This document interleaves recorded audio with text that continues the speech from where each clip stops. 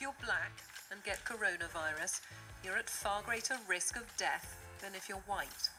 It's horrifying, isn't it? But it's for me, this is what structural inequality is. I want to be absolutely clear. This government stands unequivocally against critical race theory.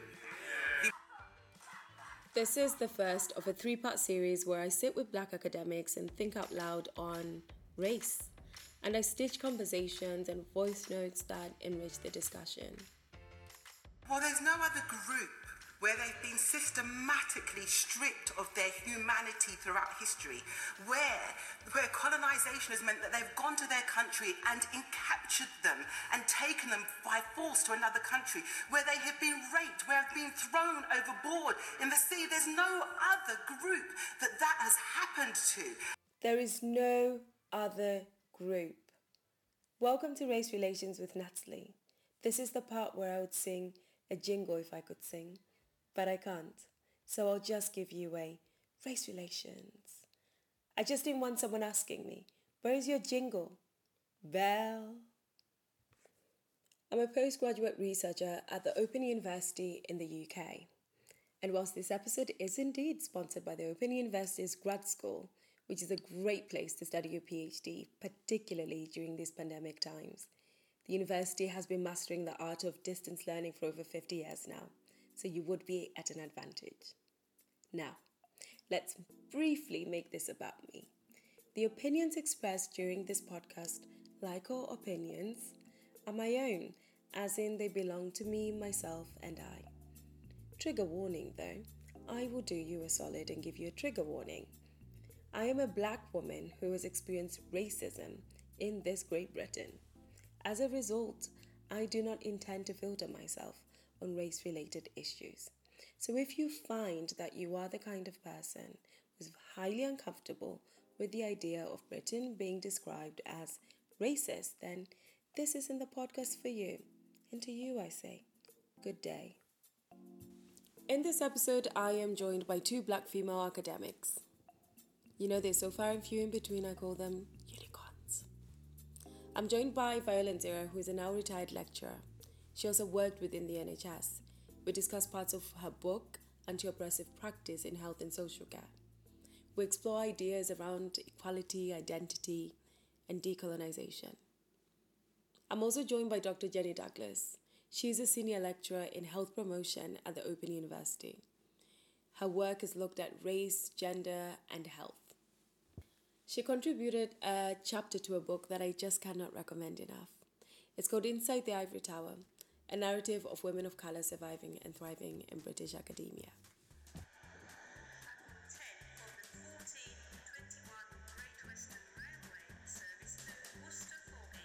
I took advantage of the relaxed lockdown measures, hopped on a train to interview Viola Nzira, who alongside Paul Williams wrote Anti-Oppressive Practice in Health and Social Care. The book was published in 2009. It is now 2020, and I picked up the book following the Bain report on COVID. It was commissioned by the Chief Medical Officer in England earlier on in the pandemic when it was becoming clear that COVID-19 was not affecting everyone in the same way. The report was upsetting, but it was not surprising. In fact, it was in keeping with the historical failures of the NHS, with the stories of discrimination that we've had from the NHS time and again. We know that black women are much more likely to have severe complications than white women, so it's clearly a really important area to focus on and work out why. The difficulty is that there's no one easy answer. It's actually a very complex picture. When you start to talk about the way you felt you've been treated, and people say, no, it's not racism, it's not black women, it's all women. This happens to all women. So you're shut down, you're silenced, and so you say nothing. In 1982 to 1984, I worked for a project called Training in Health and Race, and that was to look at racial inequalities and to develop appropriate training for health workers working in a multiracial society. And as you say, we've had lots of reports since then, but really very little has changed. And, so we're talking about a period of 30 to 40 years where things, if they are changing, they're changing very slowly. the report that was written by Joe Larby it was published in 1985, but the research was done in 1983 about the black women's experiences of maternity services are exactly the same as black women are experiencing in 2020. The research was in keeping with widely available and well-documented research on the social determinants of health, factors that affect our life chances and quality of life, such as housing, poverty, and air quality. When I sat down with Jenny, she told me the story of Ella Kissi-Debrah, a 9-year-old from Southeast London who died in 2013. She was from South London, and she kept having asthma attacks. And when she died, the area near to where she lives, when they monitored the pollution levels were very high. So her mother, I think her mother's called Rosamond, has been campaigning.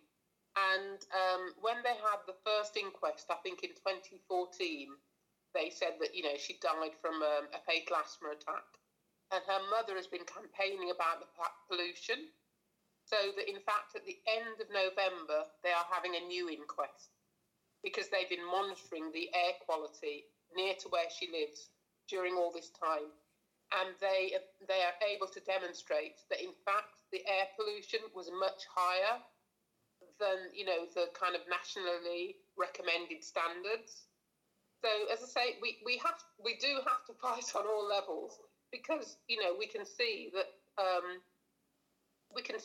that health is an important issue and that, people are dying. On to Viola Spark. It's a heavy title. Why the book? Why the title? And why personal practice? Why the book is the first part, insofar as in academia I had identified with a colleague that there were limited materials that really captured what we wanted to do. Like in any situation, if the materials are not available, you create them. So that's why the book. The focus in health and social care is kind of a passion for me and my colleague, insofar as healthcare practitioners, social care practitioners, they claim to care. Therefore, there is no room for oppression. It's particularly important that they constantly reflect on what they are doing to ensure that there is no less favorable treatment afforded to the people they care for. You start off the book with an excerpt from the Encyclopedia in 1908. It describes the Negro in a way that reduces black people as human beings, but 1908 was a long time ago, so why start there? 1908 is a long time ago indeed. However, first-hand experience, interacting with students, visiting placements, clearly stimulated us to decide with my colleague how best to capture where we're still at and how much more work still needs to be done.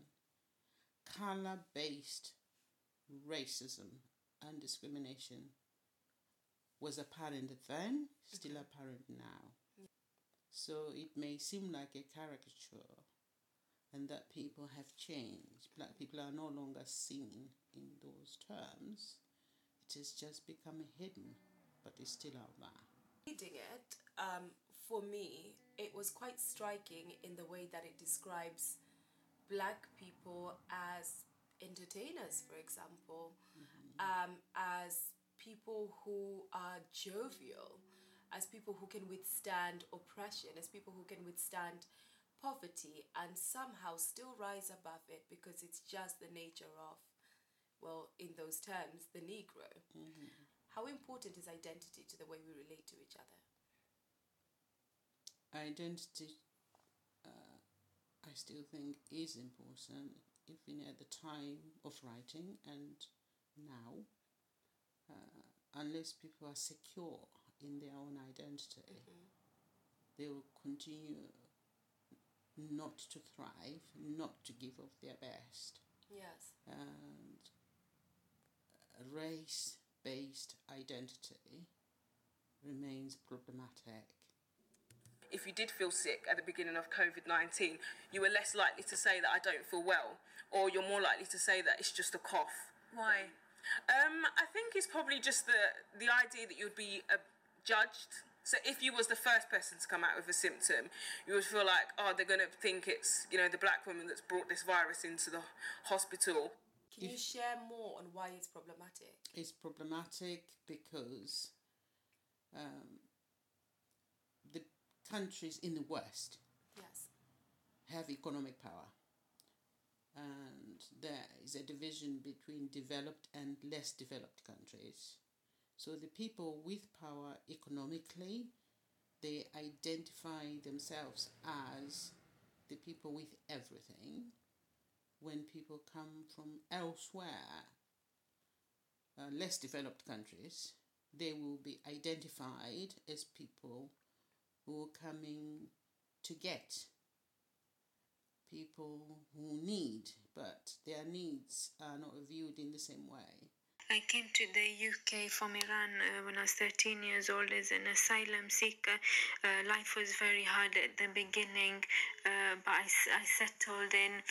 I went to university and I'm now a pharmacist and I'm working in the NHS in a hospital.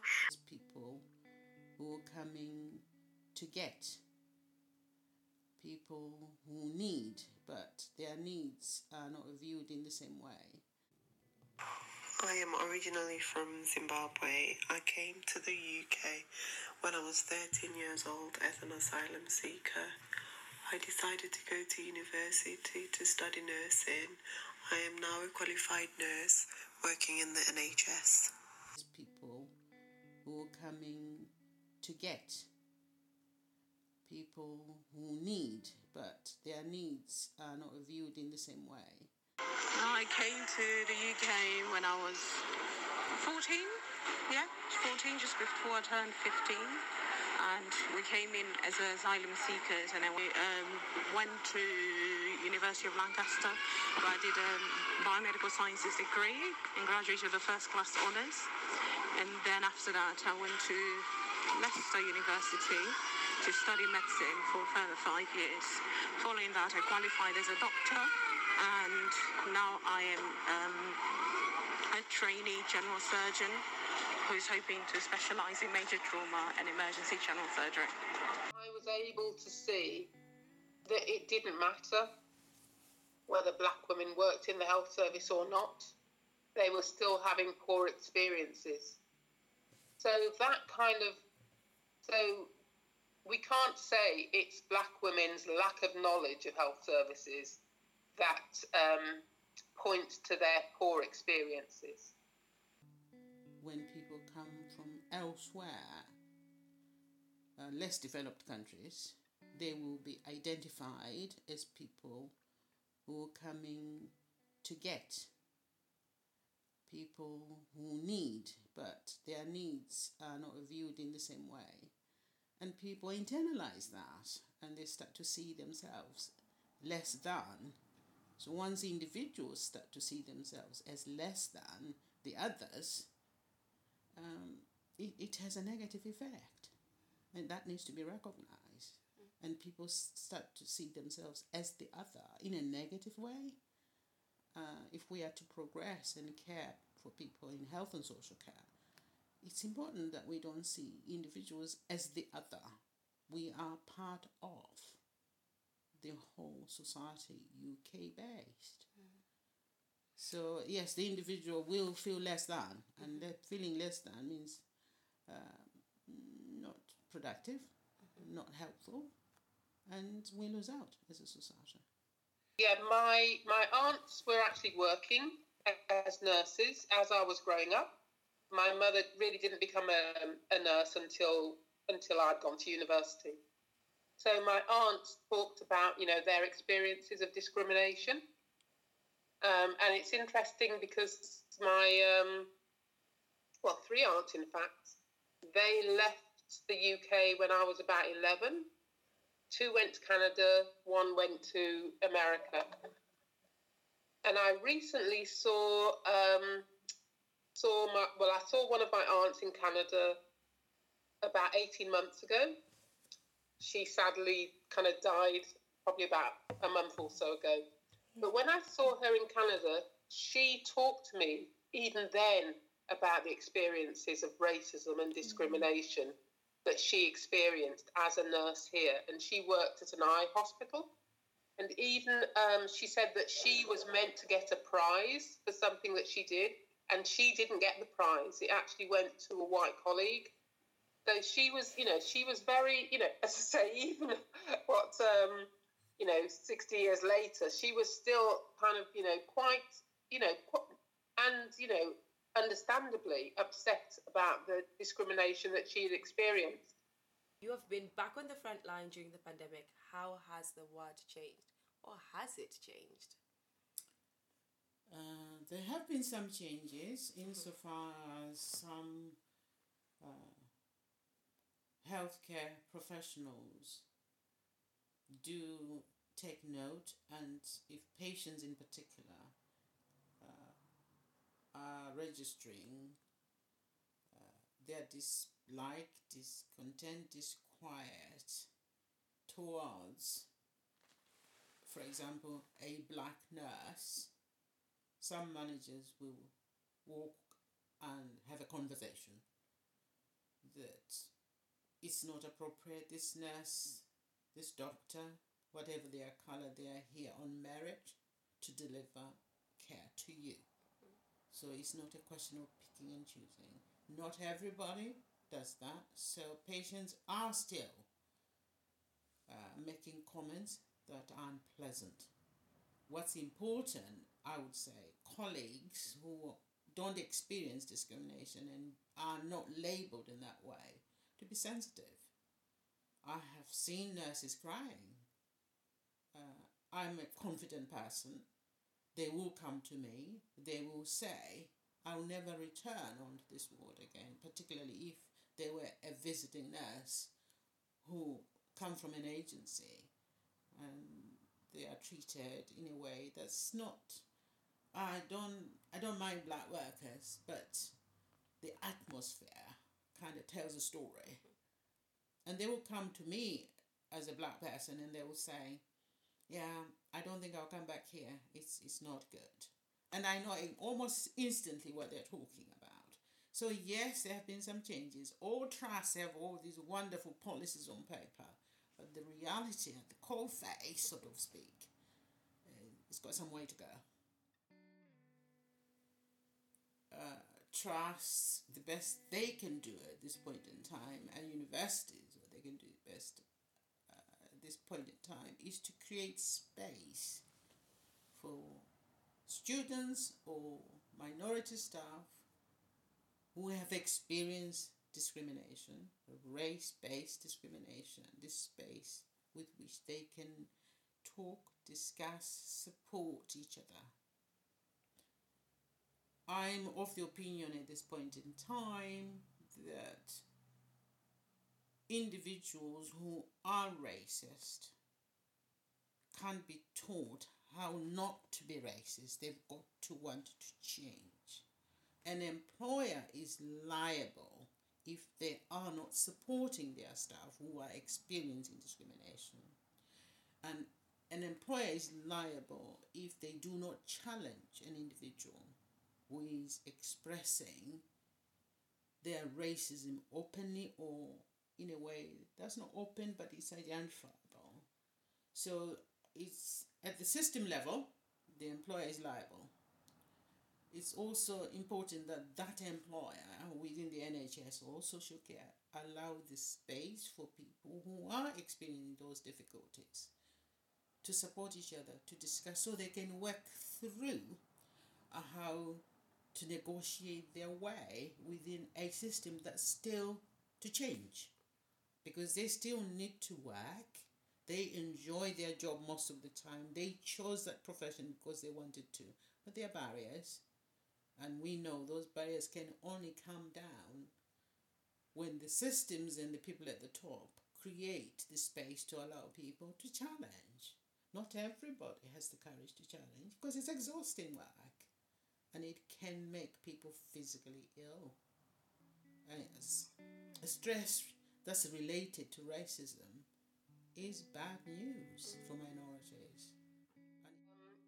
Universities have a role in developing students that can think critically, that can challenge, and that, you know, are very clear about their own identity.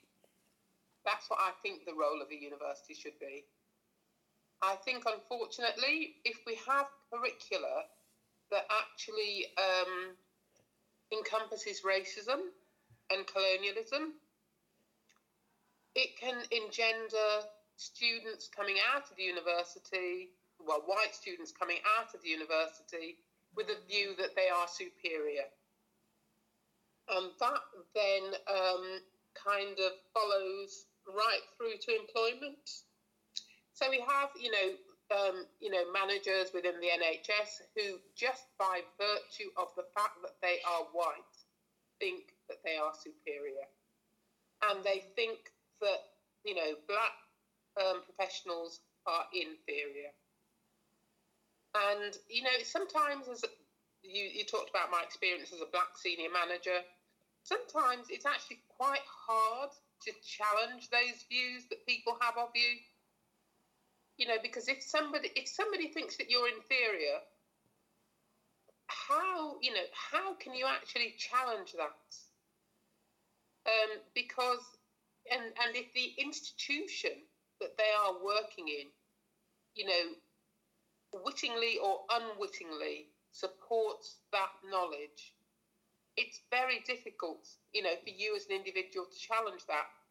And that is why I think that within organisations, within different disciplines, we need to have spaces for black people, black professionals, within the health service, or black professionals within social services, to meet, to discuss what their experiences are, and then to support and enable each other.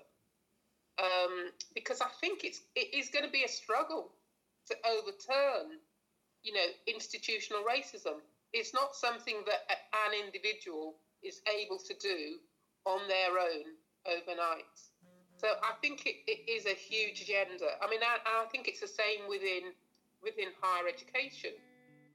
How can institutions explicitly teach what is meant by equality, so it filters down to the interaction between service user and health worker?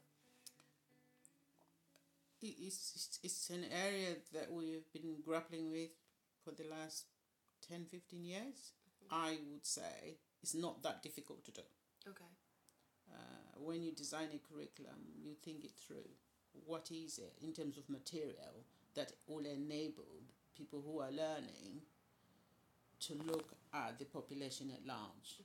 So depending on the specifics, it's not complicated. It's just that the people who are in responsible jobs as lecturers, their material need to indicate that they are caring for a diverse population rather than specifics. Most of the materials that have been written, the textbooks, the curriculum, it's Eurocentric and white. But the population is not Eurocentric and white. That's the bit that needs to change. Students are eager to learn. They may resist, they may want to do this, but if it's part and parcel of what's assessed for them to progress, they need case studies that reflect the population. And if they are examining those case studies in order to pass, when they are doing their OSCEs in order to pass, they need to be able to say how they care for black skin in a different way to white skin. Because what we apply and how we assess the skin is different. But this is not to say this is better than the other. It just is. And that care ought to reflect the knowledge that they have that enables them to care for people whose colour skins are different and are diverse. Often in medical school, a lot of the pictures that we see of conditions and a lot of the reference points that we use are often on white skin. So it kind of leaves you to guess what it looks like on darker skin. And I think that's not a great approach of dealing with the problem, because I don't think it should be something that's left for interpretation. Something such as going pale, it's so difficult to determine whether someone of darker skin has gone pale or whether they've gone blue at the lips. So there's a lot of different terminology like that which we currently use, which doesn't necessarily make the best of use for describing a patient of darker skin. There's a lot of rhetoric around decolonizing the academy at the moment. And my question is to you, what does that mean to you, given that you walked into this country as a Rhodesian on a British subject passport before Zimbabwe had its independence? So everything I've gained from a scholarship point of view, from a professional point of view, it's all UK Eurocentric based. There is a deficit. I've identified it. I don't see myself, or I hadn't seen myself. That's what drove me to start writing about it. So 2020, young people joining the professions, training to become future professionals, need a different curriculum that recognizes colonialism, warts and all, acknowledging that we were colonized. That's why I left Rhodesia. I was fed up with colonization. I wanted to check out what was in the UK for myself. 51 years in the United Kingdom, but I've also identified that there are still deficits and things need to be changed. And I believe in education, and education is one way in which change can happen, but you look at the content of the curriculum and include what was, which has been thrown out, but still needs to be documented, and show the students how that has shaped the discussion that we are having today, because we are still identifying that oppression remains a problem. That's where it starts from, but we can't sweep it under the carpet. It has been, it is, but we run with it, but in a positive way. I think that a lot of the literature that we have within universities is from a kind of white male perspective. And the problem with that literature is that not only does it give a misrepresentation of the world in terms of privileging the kind of global north and diminishing the global south, and it also gives the impression that there aren't educational theorists, other theorists from the global south. So we need to look at our curriculum and the kind of messages that it is giving, not just to black students, but giving to white students about the world. And, and the values that are embedded in the curriculum. And it's about starting to unpick that and challenge, the misrepresentation of and the colonialism and the racism that is actually part of the curriculum that we are continuing to teach. As I say, and if we think that education is liberation, if we continue to teach this curriculum, not only are we disadvantaging black and minority ethnic students, but also white students are, their privilege is being reinforced. But as you kind of said at the outset, it's about decolonising the university, because we can't decolonise the curriculum without looking at the whole framework, the whole structure.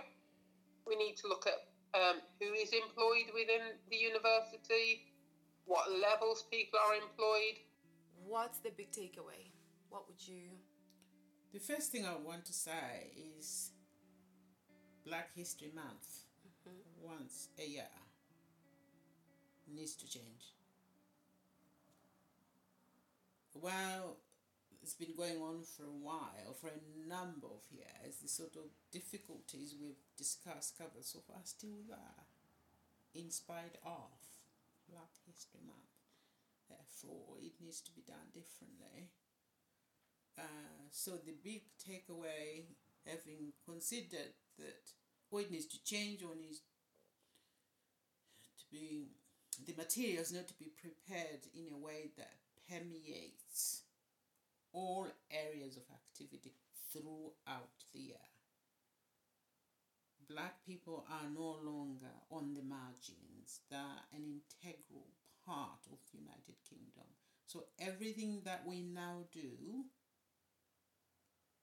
in education, whether it's preparing professionals to work in health and social care, in schools, supporting children, we can't continue to see the UK as a white society. It's not. It's multiracial, it's diverse. It's been great, but this is the point where I sign off. I sign out. I am grateful to both Jenny and Viola for sitting and thinking out loud with me, and to you for listening.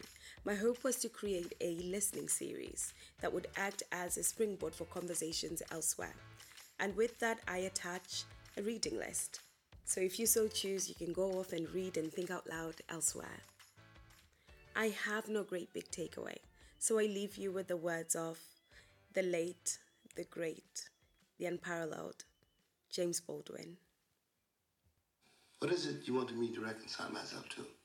I was born here almost 60 years ago. I'm not going to live another 60 years. You always told me it takes time. It's taken my father's time, my mother's time, my uncle's time, my brother's and my sister's time, my nieces and my nephew's time. How much time do you want for your progress?